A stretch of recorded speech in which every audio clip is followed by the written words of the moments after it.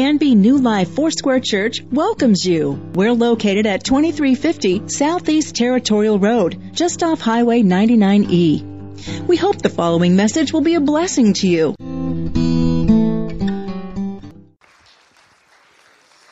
Thank you, Pastor Spencer, and I can honestly say I've never been introduced that way before. Howdy, y'all. I lived in Oklahoma for 7 years, so I feel like every once in a while I can say y'all. And or sometimes I'll say something with a little bit of a drawl, and my kids will look at me and sort of like, what's wrong with you? And I say, sorry, my Oklahoma is showing. So, but good morning, and it's good to see everyone. What a privilege it is for me. I count this a privilege to be able to speak with really family and friends. So this is an incredible opportunity for all of us really to come and to submit ourselves to the Lord. That's one of the things that's important about the church, is to be reminded of what we believe, but it's also important for us, the act of coming together and submitting ourselves collectively to the Lord and saying, here we are, God, we're your people. Would you speak to us? Would you show up in this place? Interestingly enough, the word church, the Greek word for church, ekklesia, originally meant the coming together of God's people. And then eventually it became known as God's people who had come together to assemble. And then after that, the place where they assembled became called church. We have to remember there's something important as the church of Christ for us to come together. The coming together of God's people is the primary sense of the church. And then when we come together, we are the church. This building is a church, but we are the church. We are the body of Christ. Amen? I have to make a shameless plug about CBC real quick. Yes, we're starting up here. Convocation is actually a worship service, and we want to invite anyone who wants to come at 8 o'clock. We're going to meet right out here in the lobby. We're going to worship the Lord and bring in the new semester right, and we're going to just worship the Lord and hear Scripture and hear a word from Pastor Ron. And then student orientation immediately is going to follow right at 9 o'clock. We're going to go right over to the building. If anybody is still thinking about enrolling, it's not too late. Classes begin September 2nd. We have a couple evening classes as well. I'm teaching a Wednesday night class entitled Jesus and His Message, Embracing the Gospel of the Kingdom. Many believers don't realize that the primary message of Jesus himself was the kingdom of God. That's the very thing that the prophets spoke about and foretold as the coming of the kingdom of God. And Jesus spent his life in ministry talking about the kingdom of God. And the apostles in the early church maintained the message talking about the kingdom of God which has come and the kingdom of God which is yet to come.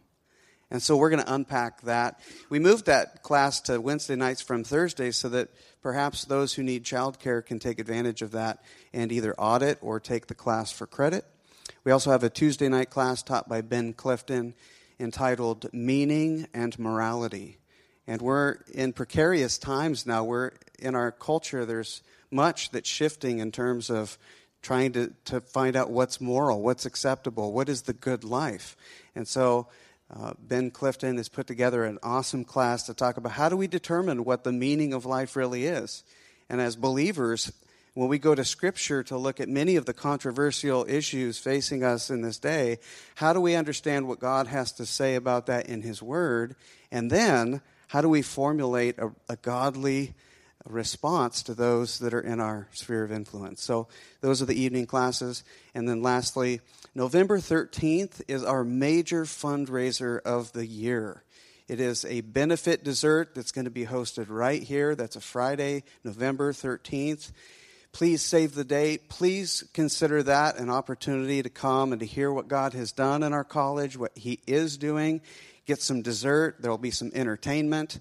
I believe tickets are going to be around $25 each, but that's really just a fundraiser for us. So please consider that, pray about that. We would love to have you there. Let's go ahead and pray and invite the Spirit to speak to us this morning. Heavenly Father, we come Many of us come in with different emotions that are swirling around our lives. Many of us are grieving the loss of loved ones. Many of us are celebrating new life as those have been brought into this world. Folks we know are getting married. Some of our friends are struggling in their marriages. God, we are people that are affected by those things around us. But this morning, as we come to hear you, we're coming not to hear a message and sing songs, but really we need to come to encounter you. God, help us to encounter you this morning. Help us somehow by your Spirit to unlock in our hearts that part of us that says yes to you. That part in us that needs to be affected by your presence deeply within us to transform our hearts and our motives and our desires. Lord, this morning we want to say yes to you.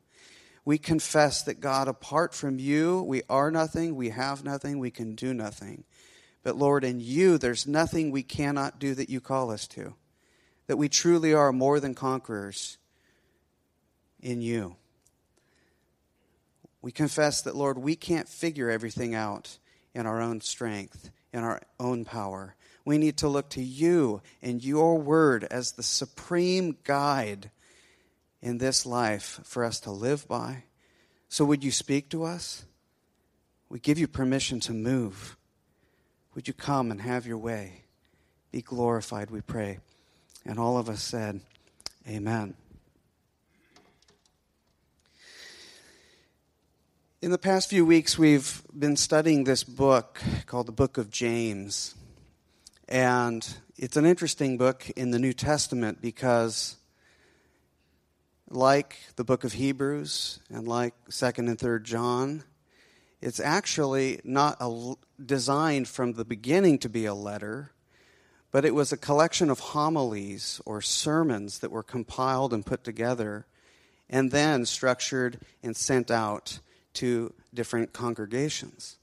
See, our New Testament has different types of literature. We have Gospels, we have a historiography called Acts, and we have letters that are sent to people and to congregations. We have something called an Apocalypse, which is the book of Revelation. But we also have these books that are a collection of homilies, the earliest sermons in recorded history, really, for the church. And the book of James is interesting because James, as we know, was the half-brother of Jesus himself. He was, according to Paul and to Luke, he was a skeptic. He didn't believe that Jesus was the Messiah until he had died and was raised to life again. And then he was like, whoa, my brother's not crazy. He's the Son of God. And James becomes one that is sold out to God after this, and he becomes a leader, a prominent leader in the early church. In fact, the church in Jerusalem, it said, was pastored by James. And so James is a pastor, and he becomes a pastor's pastor, one who is known for encouraging and exhorting his congregation. And so when we look at the book of James, we have to keep a few things in mind, that the context of the early church in which he's writing is one of extreme persecution, trial, oppression. Many, many believers have already given their lives for the simple fact that they have received Christ as Lord and they proclaim the lordship of Christ. They've lost their lives. Many of these folks lost businesses, were ostracized from their families. They were cut off. They were disconnected. So literally, the family of God was all that they had. Most of the early church was very poor, extremely poor. And so what we have here is a pastor who's writing to congregations and believers through a wide geographical area. In fact, the beginning of James says, James, to the dispersed churches in Asia Minor. He's saying, these churches, these congregations have left. And in fact, in all probability, they actually were dispersed because of persecution. They were scattered to Egypt and Syria, to the east, across the Jordan River, seeking refuge, fleeing for their lives. And yet this letter is sent out to encourage those that he knows are being persecuted. Also, the book is noted for a couple other things. The fact that James, his use of language is very black and white. He's very pointed. At times he says things that even seem a little harsh to our ears in our 21st century American Western ears. We go, wow, chill out, man. Chill out, James. Why are you saying that to believers? It's a little harsh, don't you think? It hits us because there's a forcefulness behind what he's saying. But in his context, it was perfectly appropriate. And they would have taken it well. Another thing is that James is noted for having a real Jewish or Hebraic outlook on life and God and how to live. And so these very Jewish themes come through as well. In fact, James, more than any other writer in the letters or homilies, other than Hebrews, is pulling from Old Testament Hebraic understanding of how to live and serve God in the here and now. And James actually pulls a lot from Jesus' own material in the Sermon on the Mount. We see a lot of these themes that recur. We call these intertextual echoes. They're echoes in the text that harken back to other texts that the audience would be familiar with. And so James is looking to encourage believers by appealing back, not directly quoting Jesus, but alluding back to the teachings of Jesus that they already know as a source of encouragement and comfort. These past few weeks, Pastor Ron shared a few sermons. Pastor Spencer shared one, and Pastor James shared one. We saw that James has exhortation after exhortation after exhortation to these believers. And it really has to do with our way of life. He says we're to embrace lives of wisdom. Again, a prominent Jewish theme. The book of Proverbs. In fact, we have a whole section of the Old Testament called wisdom literature.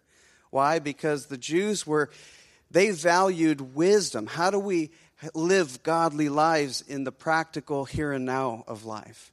And so James says if anyone lacks wisdom, he should do what? Pray. He should ask God for wisdom because God will grant the wisdom. If you go to him, he's more than willing to speak to you. So ask for wisdom so that you can know what is right and good and true. And then we also see that James encourages the believers to be slow to speak, quick to listen, slow to become angry, because he knows the value, the wisdom in listening before speaking. And that is oftentimes, if you can hear correctly, then you're more prone to actually respond, not react. You know, there's a big difference between responding and reacting. But we need to have a quick ear to listen before we can respond. And in many ways, that can actually cut off the possibility of anger if we just humble ourselves with our ears. We saw in the second chapter that he gave this thing called the law of love. Loving your neighbor as yourself. Again, this goes back to the teaching of Jesus. And love is not just having affection for someone or having a sentiment or warm fuzzies within your heart about them. No, love always had a moral dimension to it. Loving them meant treating them the way they ought to be treated. And it also had a dimension that was relational. You're giving yourself to them in the appropriate way. And so James is saying we need to be people of love and not just reduce love down to emotions or affection, but realize there's a moral dimension. In fact, one of our phrases, tough love, is accurate because it's a way that we relate to people at times, even when it means sharing something with them that is hard for them to hear. Why? Because it's a way that we can actually lovingly share the truth in a way that is always given in their best interest. It's with their best interests in mind. Then James says that we're to have faith and live out faith. And faith is not just, again, reduced to a set of beliefs, but faith is to be demonstrated. It's to be lived out. It's to be practically implemented in our everyday life. He says we're to guard our tongue. We're to live peaceably with those around us. And think about this. This peaceably living is shalom living. This is a Hebrew understanding. Anybody heard the word shalom? Okay, most everyone maybe. But shalom meant not just the absence of war, but the presence of God's completeness in our midst. It has to do with a wholeness or things that are appropriately lived out and experienced in our lives. That's the kind of life we're to live. And of course, we're to walk in humility. So we come to a text today which starts off a little shocking to many of us. James chapter 5, verses 1 through 12 is our text this morning. Before I get into this, I have to look at a couple matters of context. There's this principle in biblical interpretation called the law of the text. Everybody say the law of the text. And it goes like this, that a text without a context is simply a pretext for whatever you want it to mean. I'll say that again. A text without a context is simply a pretext for whatever you want it to mean. So when we come to Scripture, we don't want to read into the text something that's not there. We want to take out of it what God put in, right, through His servants. Because there's an objective truth that God's wanting to teach us there. And so as we do that, we have to keep in mind this context. So we really need to do this in the book of James because he's got different themes, but we have to continually remind ourselves of the context in which he's speaking. One of the things that we know is that James has heard story and story and story of his brothers and sisters in Christ who've been persecuted and they're being mistreated by employers. Just like probably most of history, there have been haves and have-nots, especially when it comes down to financial goods. And you had, especially for most of human history, there hasn't been such a prominent thing as a middle class. But really, there have been really wealthy and everyone else, right? Degrees of poverty almost. And this is serious. When you look at most of recorded human history, we'll see that they're usually the really wealthy and then everyone else. And so in James's time, first century ancient Near East, this is true all over the land. You had the uber wealthy and you had the poor in degrees of poverty. Truth be known, around the world today, it's the same way. There's not a middle class in most countries around the world. That's a phenomenon we experience in the West. And we are very, very blessed in America with having a middle class. Many of us don't even consider ourselves wealthy, but in some respects, comparatively around the world, we are. We are so lavishly blessed. In the ancient Near East, there was this concept called limited good. Or limited goods, the concept of limited goods. It was essentially a prevailing conviction that most people had that there was a set amount of wealth in the world. And so if your neighbor was getting a raise, so to speak, or getting more money, that meant somebody else in the community was getting less. Because there was a fixed amount of money and goods. So when the wealthy were getting more wealthy, that meant everyone else was losing. And then oftentimes that was the case, but they didn't realize altogether that there could be increased growth and prosperity. And so James knows this, and he knows that most of these believers that he's writing to are impoverished, they're working twice as hard, and seem to be getting less and less and less. That the view of limited goods was affecting the congregation. In addition to that, for us to understand really this passage, we have to understand that there are many different ways that people can communicate certain things in verbal speech, but also in written speech. We use expressions that are figurative, like it's raining cats and dogs, right? You translate that literally into another language, and people are like, what? There were cats and no. So it's a figure of speech, right? It's an idiom.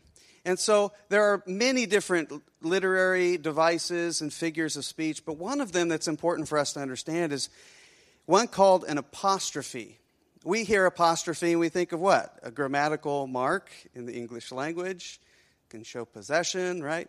But the figure of speech apostrophe was used in certain contexts when you would actually give direct address to someone who's not there for the benefit of those who are. Right? Like if I said basically, oh, politicians, hear the voices of your people. Well, unless there are politicians here,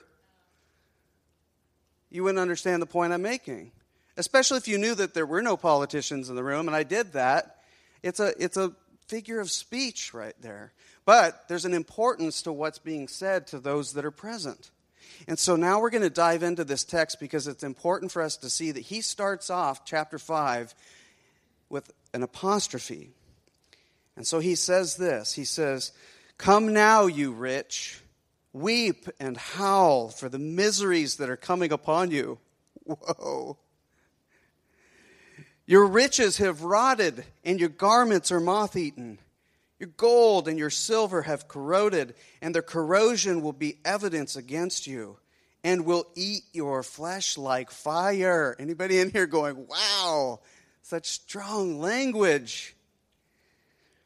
"You have laid up treasure in the last days." Important comment, last days. "Behold, the wages of the laborers who mowed your fields, which you kept back by fraud, are crying out against you. And the cries of the harvesters have reached the ears of the Lord of hosts. You have lived on the earth in luxury and in self-indulgence. You have fattened your hearts in a day of slaughter.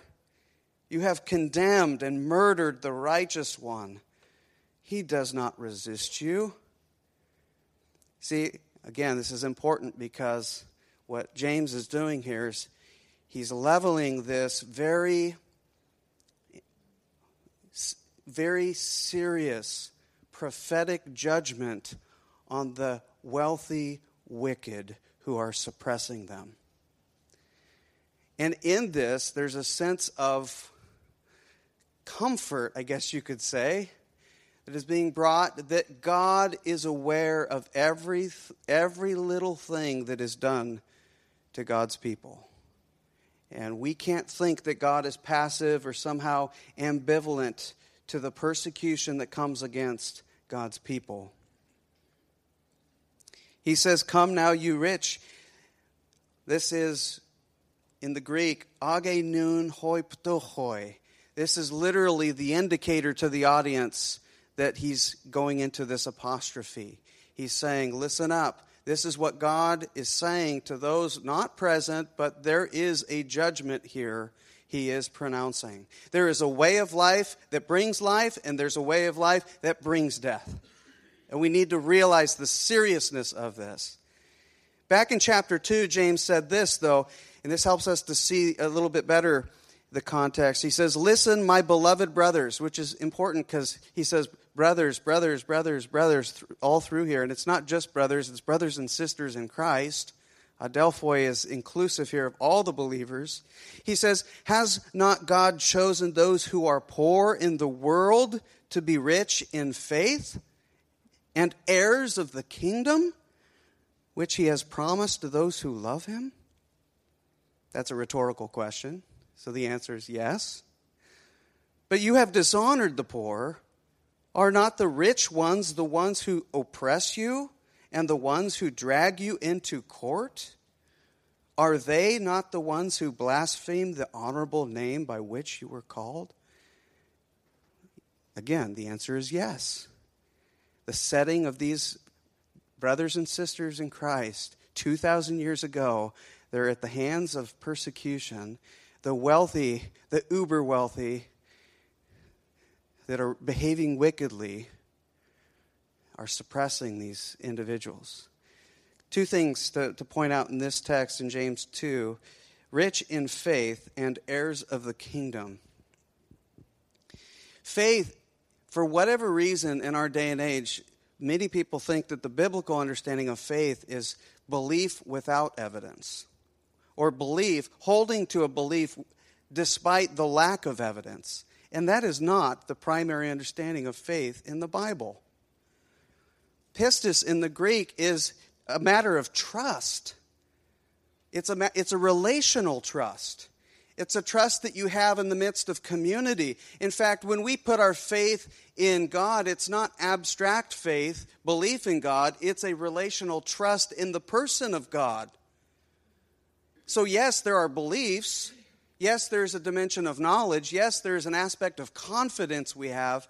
But there's a primary understanding of trusting God. In fact, I can put my trust in you because I know some of you relationally. And I can say, yes, I have faith that you're going to do this, that, and the other because I know you. Because I know of the integrity and the degree that you're a reliable authority that I can trust in. That's more of a picture of what biblical faith is. Trusting our God. Trusting Him not just with our thoughts, but with our heart and with our thoughts. This other expression, heirs of the kingdom. The word kingdom, we tend to think of a place, right? The Magic Kingdom, Disneyland, or the United Kingdom across the seas. No, these are not just places that he's talking about, but the kingdom really has much to do with God's rule and reign in our lives. And so let's come back to this where he says, are not the poor in the world, the poor believers in the world, to be rich in trust of their God? And heirs of the fact that even though they're poor, they can have God's rule and reign unleashed in their life? Yes, that's exactly what James is getting at.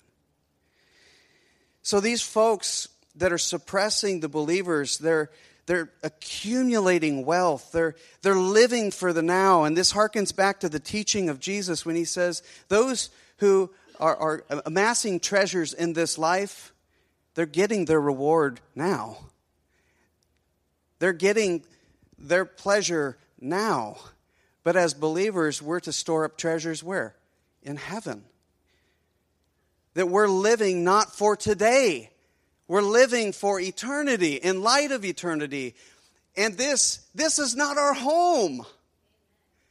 This is a passing ground. This is like a rest stop on the highway of eternity. It's just a brief period of time. This is not our home. Heaven is our home. And heaven is not just this picture of the sweet by and by in the sky when I die.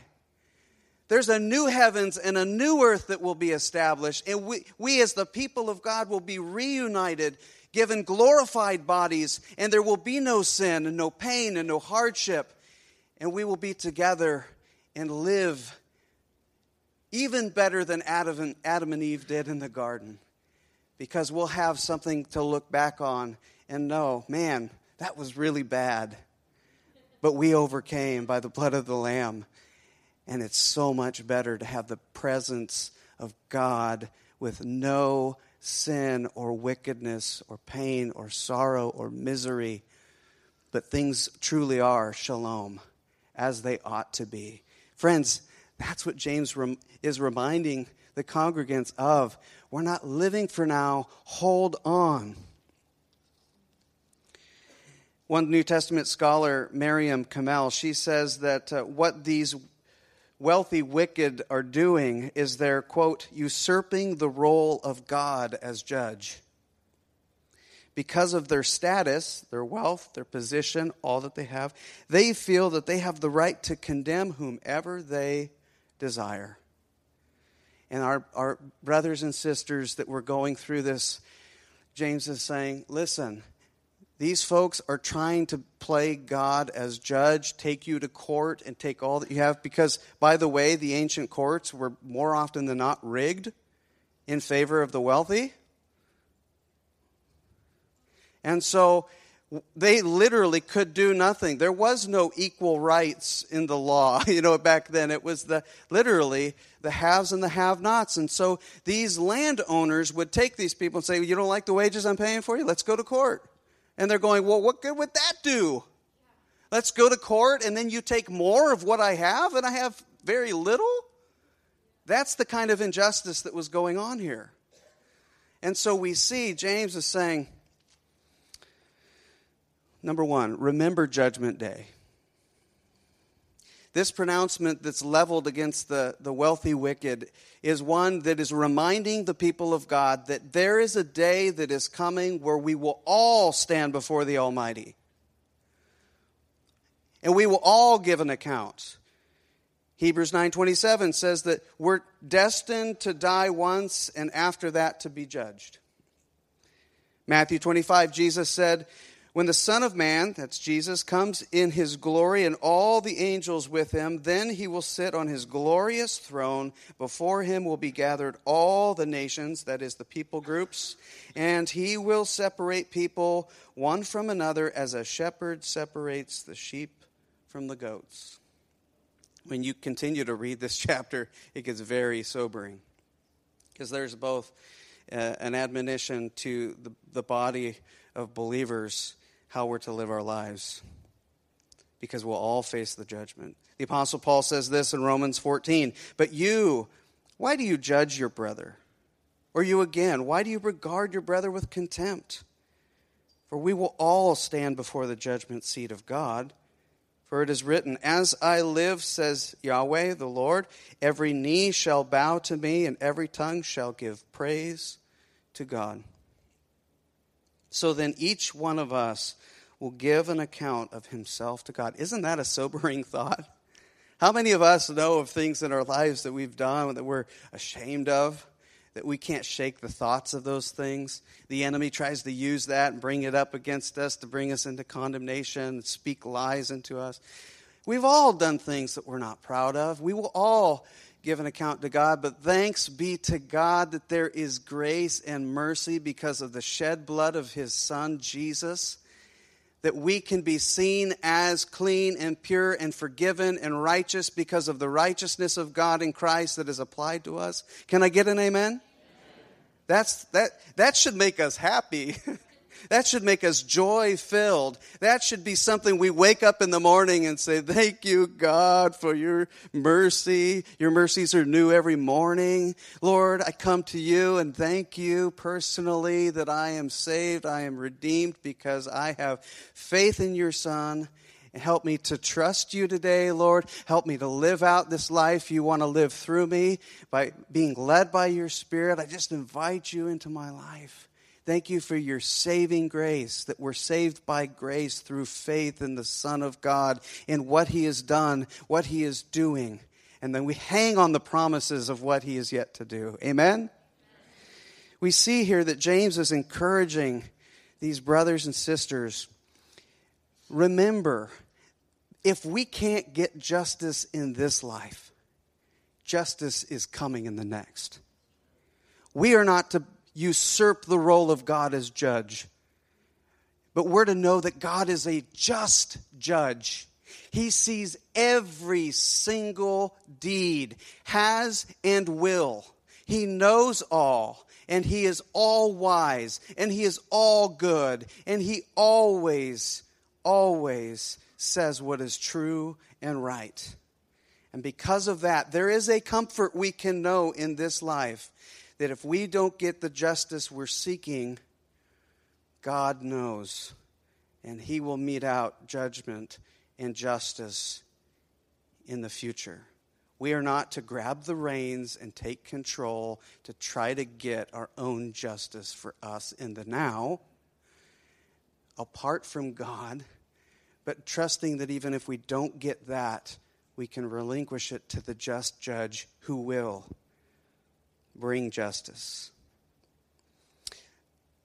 So we, by extension, can know that a judgment day is coming, and we can remember that we're not the judge. Secondly, I think what James is saying here is practice proactive patience. Practice proactive patience. Say that 10 times fast, right? I almost entitled this point, Patience, Patience, Patience. Because we read here in verse 7, be patient, therefore, brothers, until what? The coming of the Lord.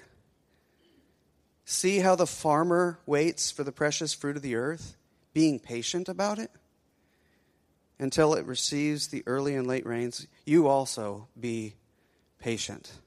Notice he says patience 3 times in just a couple sentences. The primary message really of this text is really revolving about how we live now. I've entitled this message, The Waiting Game. Because in one respect, the Bible is sort of a tale of 2 comings. It's a tale of the first coming of the Messiah, because you see even in Genesis chapter 3, there's this thing called the proto-evangelion. It's the first mention of the gospel when God is judging Adam and Eve and the serpent, and God says he will send a deliverer. He will send a Messiah to restore what had been lost. And all through that, the rest of the Old Testament, what we see is the stage being set for the coming of Messiah. That first coming, we call the Advent. Around Christmas, we celebrate Advent. It's just the first coming of Christ. But there's another coming. Jesus says, I go to prepare a place for you. And then he says, I'm coming back again for the bride. And so that's where we're at right now, is we're in between the first coming and the second coming. And this is one long waiting game for us. So all believers everywhere, from the time of Christ till today and until Jesus comes back again, we're waiting, waiting, waiting. Some of us don't even think about that. But in the early church, this was a central point. The day of the Lord, a day of judgment, will come. But the coming of the Lord, the parousia, the arrival, the return of our King, the God-man, Jesus, Messiah, will come. And at this coming of the Lord, he will set everything to rights. Hallelujah. James qualifies the kind of patience. We're not to just have a passive patience. You know, that patience where we're just holding on and doing nothing. Just come, Lord. Come, Jesus. But we're doing nothing in the meantime. That's more of a passive patience. We're to know that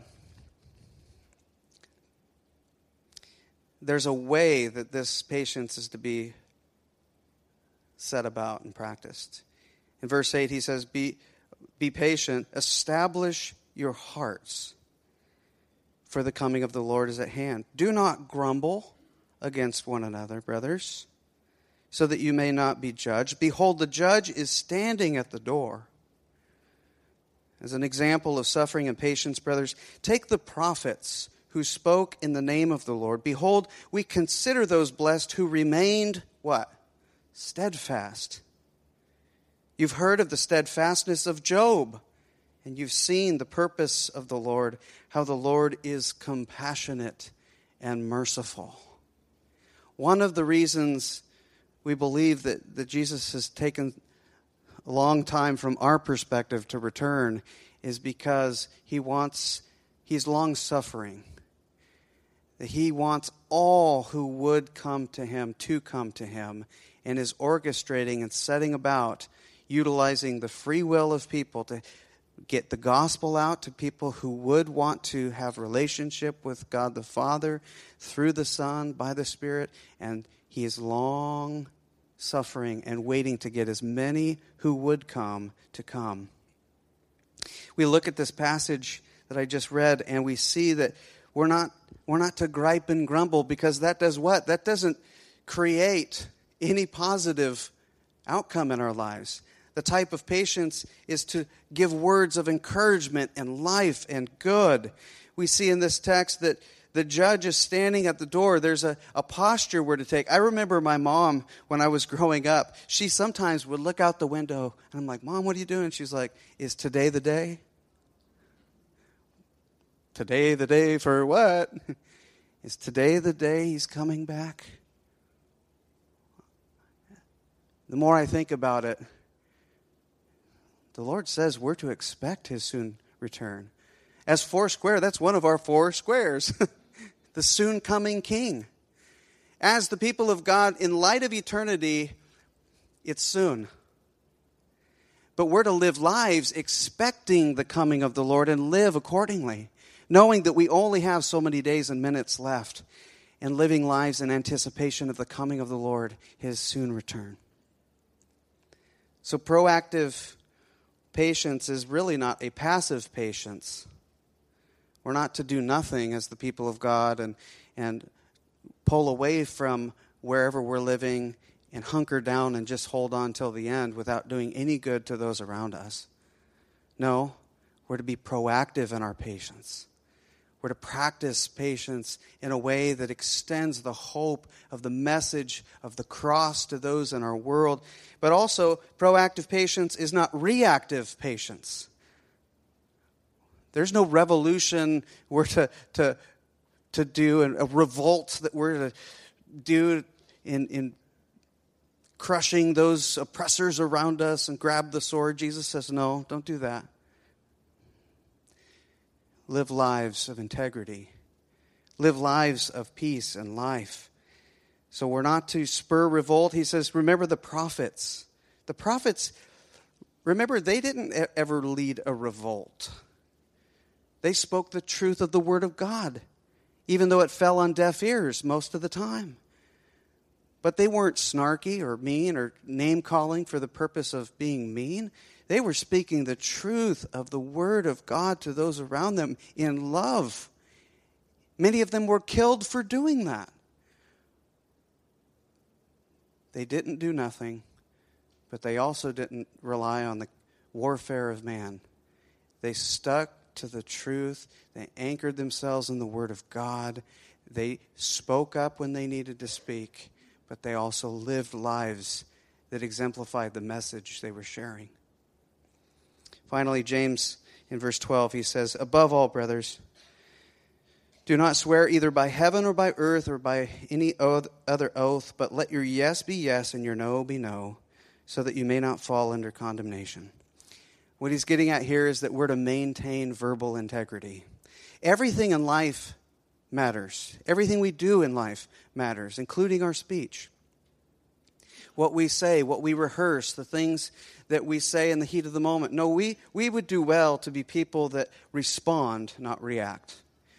We're not given license to say whatever we want, whenever we want, but we are to be thoughtful, Spirit-led, humble, and loving to speak the truth and to speak the truth in love. Amen?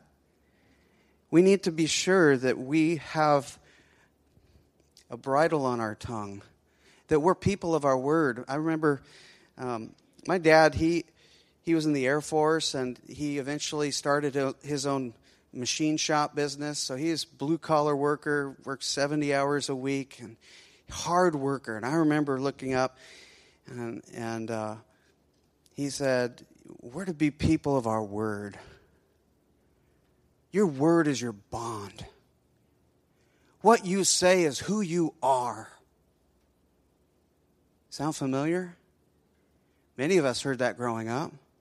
But today, there's so much bickering and fighting and people reneging on their word. We as the people of God should be people when that our yes is our yes and our no is our no. We don't make promises we can't keep. We know.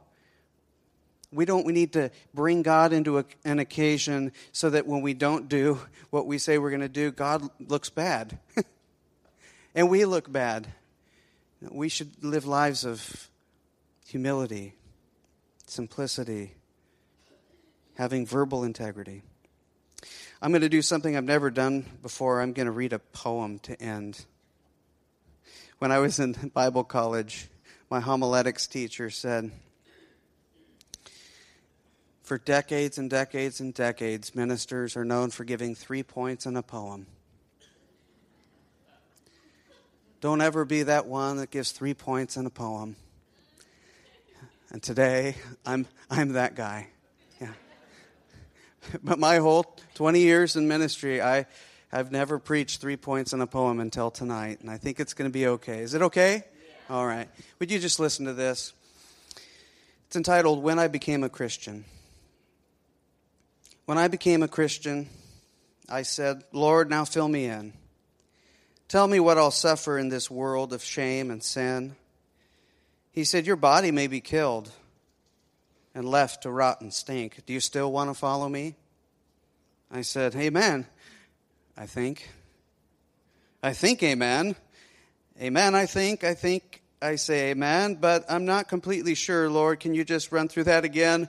You say my body may be killed and left to rot and stink? Well, yes, that sounds terrific, Lord. I say amen, I think.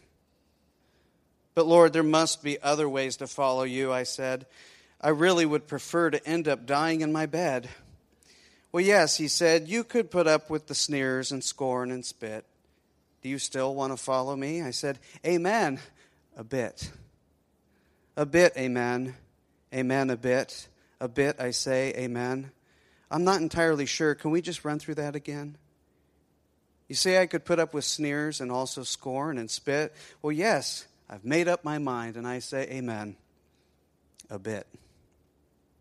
Well, I sat back and thought a while, then I tried a different ploy. Now, Lord, I said, the good book says that Christians live with joy.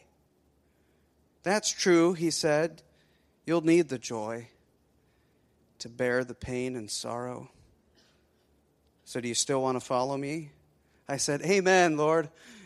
Tomorrow, Lord, I'll say it then. That's when I'll say amen.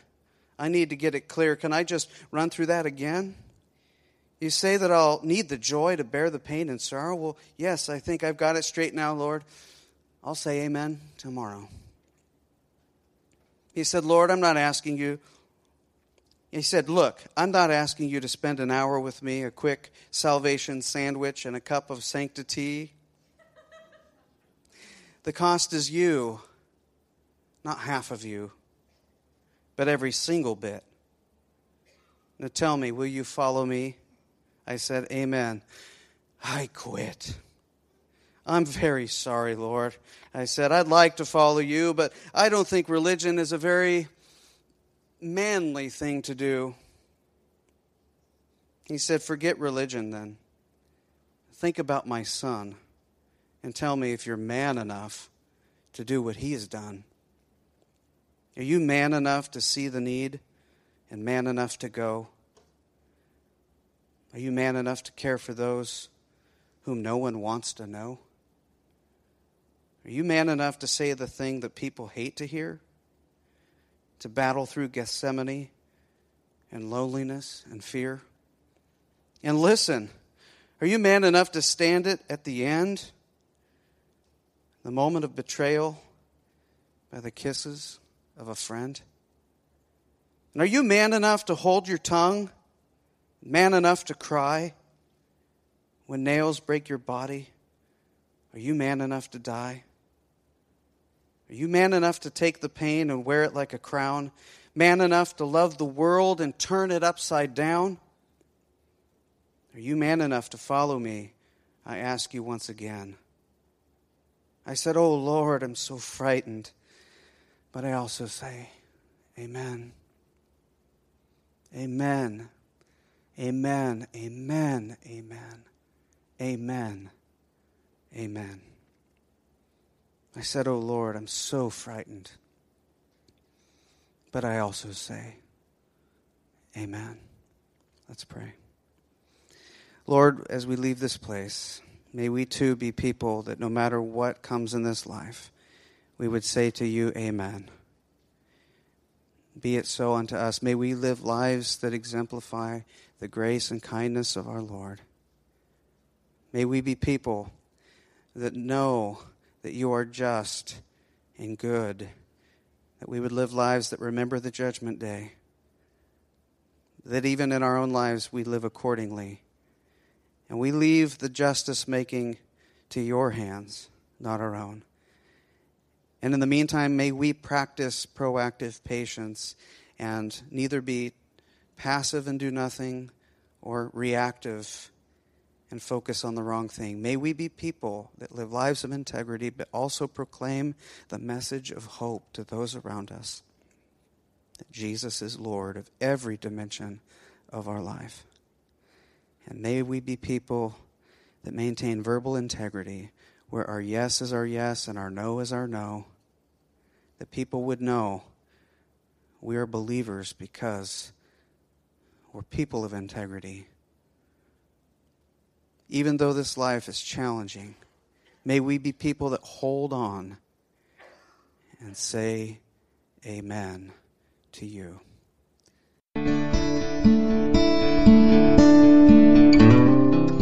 You can contact the church office Tuesday through Thursday from 9 to 5 and Fridays from 9 to 3 at 503-266-4444. Please visit us on the web anytime at canbyfoursquare.com.